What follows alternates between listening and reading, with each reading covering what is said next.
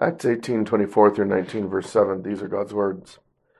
Now a certain Jew named Apollos, born at Alexandria, an eloquent man and mighty in the Scriptures, came to Ephesus. This man had been instructed in the way of the Lord, and being fervent in spirit, he spoke and taught accurately the things of the Lord, though he knew only the baptism of John. So he began to speak boldly in the synagogue. When Aquila and Priscilla heard him, they took him aside and explained to him the way of God more accurately. And when he desired to cross to Achaia, the brethren wrote, exhorting the disciples to receive him. And when he arrived, he greatly helped those who had believed through grace. For he vigorously refuted the Jews publicly, showing from the Scriptures that Jesus is the Christ.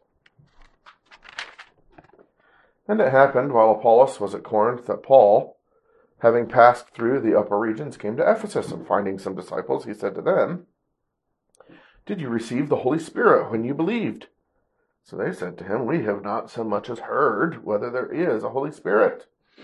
And he said to them, Into what then were you baptized? So they said, Into John's baptism. Then Paul said, John indeed baptized with a baptism of repentance, saying to the people that they should believe on him who would come after him, that is, on Christ Jesus. When they heard this, they were baptized in the name of the Lord Jesus. And when Paul had laid hands on them, the Holy Spirit came upon them, and they spoke with tongues and prophesied. Now the men were about 12 in all. So far the reading of God's inspired and inerrant word. So far the reading of God's inspired and inerrant word. So we see in this passage that baptism describes to us a work that God does in a man to bring him to faith in Jesus Christ, and a work that the triune God does, as he has named himself in baptism. And marvelously, you don't have to know everything about the triune God in order for the triune God to work on you and to save you. You see, Apollos was raised up by God in order to be a servant and useful in his church. We see in verse 27, he greatly helped. One of the reasons that he was able to greatly help is the place that God had made him to be born, Alexandria in Egypt, a place of great learning, a place with an ancient and great library. Not just the place where he was born, but the character and ability, that he was an eloquent man. He had skill in thinking and speaking, and also his experiences, his exposure. He was taught the Bible and had much opportunity to read the Bible and was mighty in the Scriptures. And not only that, but having read much in the Scriptures, he had been instructed in the way of the Lord. Now, ordinarily, when it just says Lord in the New Testament, it often refers, or ordinarily refers, especially to Jesus. And so he had had instruction about who Jesus is. And something that comes only by grace, he was fervent in spirit. So this fervency in spirit means that God, the Holy Spirit, had made him alive and brought him not just to speak accurately the things about Jesus, but to trust in the Jesus whom he accurately knew and spoke about. And so verse 25, he spoke and taught accurately the things of the Lord, though he knew only the baptism of John. And so he's speaking only, he's speaking accurately the truth about Jesus. Jesus is God who has come to earth to save us from our sin, and we must repent. And yet he knew only the baptism of John. He knew only a baptism of repentance. He knew only a baptism that said we have to stop doing our former works, and we have to start doing things, doing works that are in keeping with repentance. And we do these things because Jesus is our God. He isn't, Jesus is the Lord. He isn't quite there yet as far as the place of faith and the place and the truth of the triune God. So you notice the difference. In verse 25, he spoke and taught accurately the things of the Lord. But when Aquila and Priscilla pull him aside in verse 26, they explain to him the way of God more accurately. That is to say, God, the Father, Son, and Holy Spirit. How do we know? Well, Paul has an encounter with those who had been instructed by Apollos, and whom Apollos apparently didn't have time to correct or improve his instruction to them before he went to Corinth. So at the end of chapter 18, notice that he receives the instruction from Aquila and Priscilla in verse 26, and then he crosses into Achaia. Achaia is where Corinth is, Macedonia is where Ephesus is.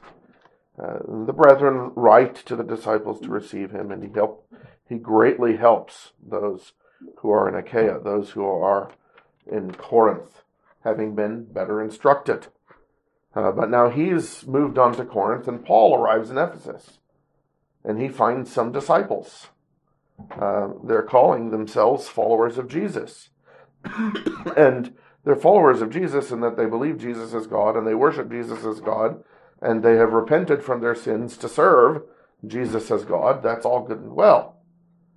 But apparently, they're trying to do so in their own strength, because the apostle asks them, did you receive the Holy Spirit when you believed? And they don't even know that there's a Holy Spirit.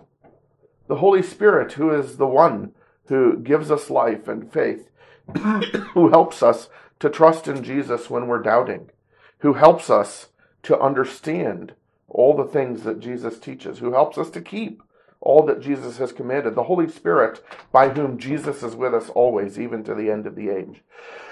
So not only is the Holy Spirit named as God in Christian baptism, baptize them in the name singular of the Father, Son, and Holy Spirit, the ministry of the Holy Spirit, to give us faith, to make us disciples, to teach us, to help our minds so that we understand the Scriptures, to move us so that we will keep all that he has commanded, and to minister to us the presence of the Lord Jesus, that he is with us always, even to the end of the age. It's all about the Holy Spirit. The Christian life is lived by the fellowship of the Holy Spirit with us. And that's one of the main things that baptism teaches.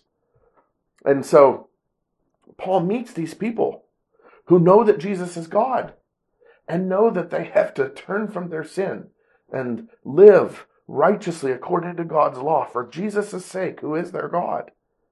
And yet they don't know the help and the fellowship of the Holy Spirit to them, even ministering to them the presence and fellowship and life of the Lord Jesus himself. And so he has a question to these men who are living as if the Christian life is just mastering theology and mastering obedience. So, did you receive the Holy Spirit when you believed? And they say to him, we have not so much as heard whether there is a Holy Spirit. And since baptism is all about Christ's pouring out his Spirit, it's not the water that helps us in baptism. It is the Spirit.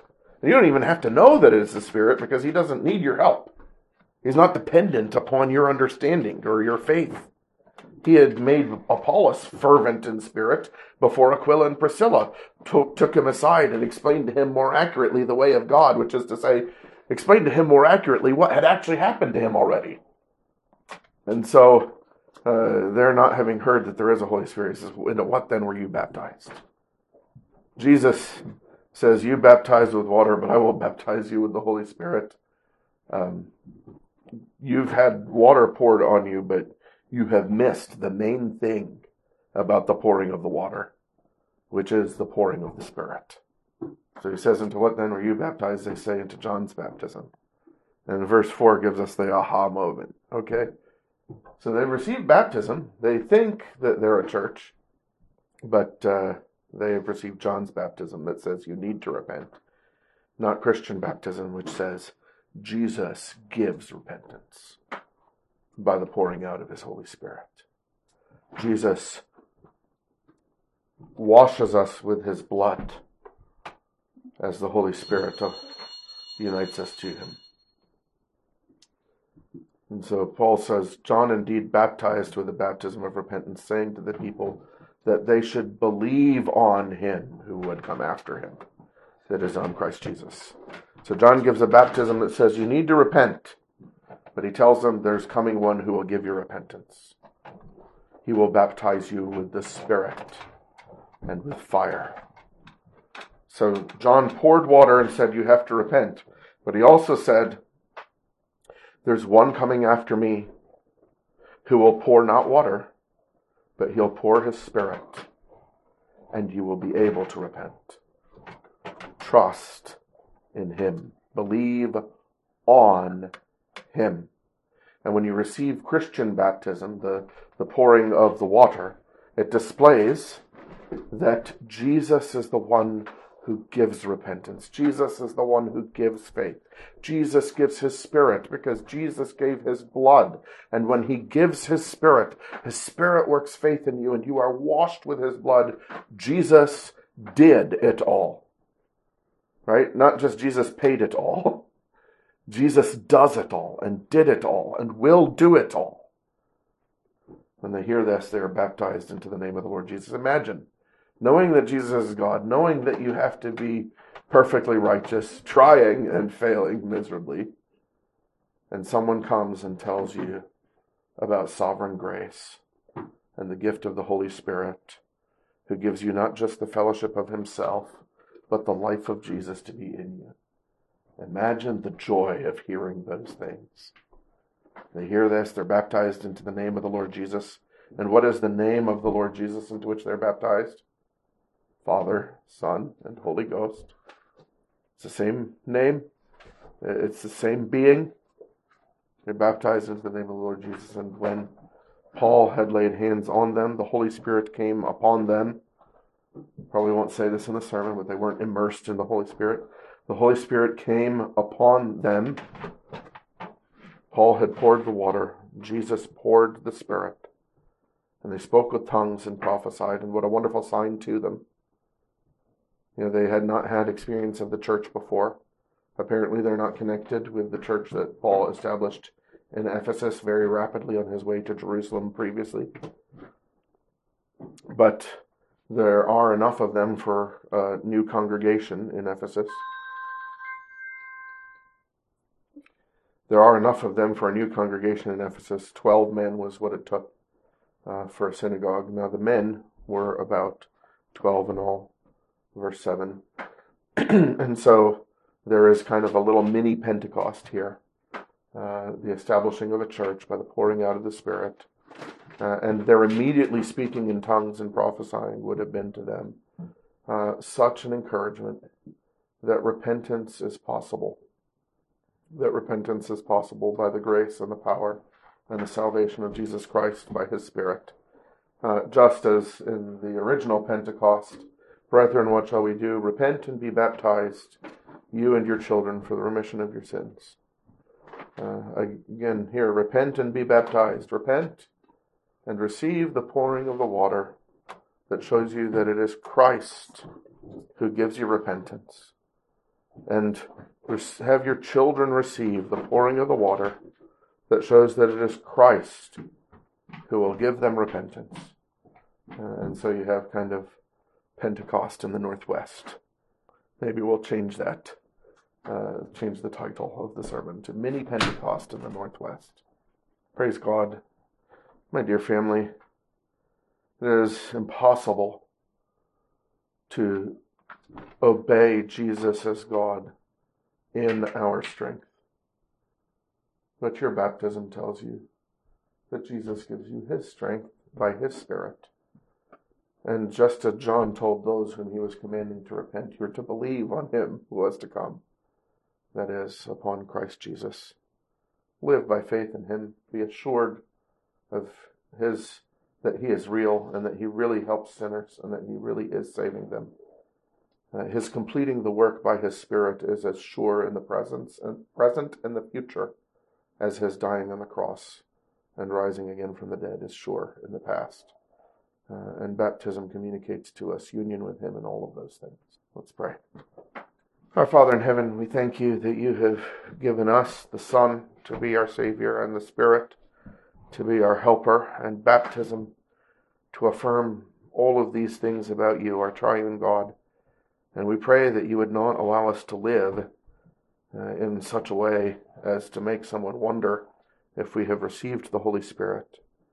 And we pray that you would make us to live in such a way as shows that we are not just trying to repent, but believing on him who was to come by the help of your Spirit. And so keep helping us by your Spirit, we pray in Jesus' name. Amen.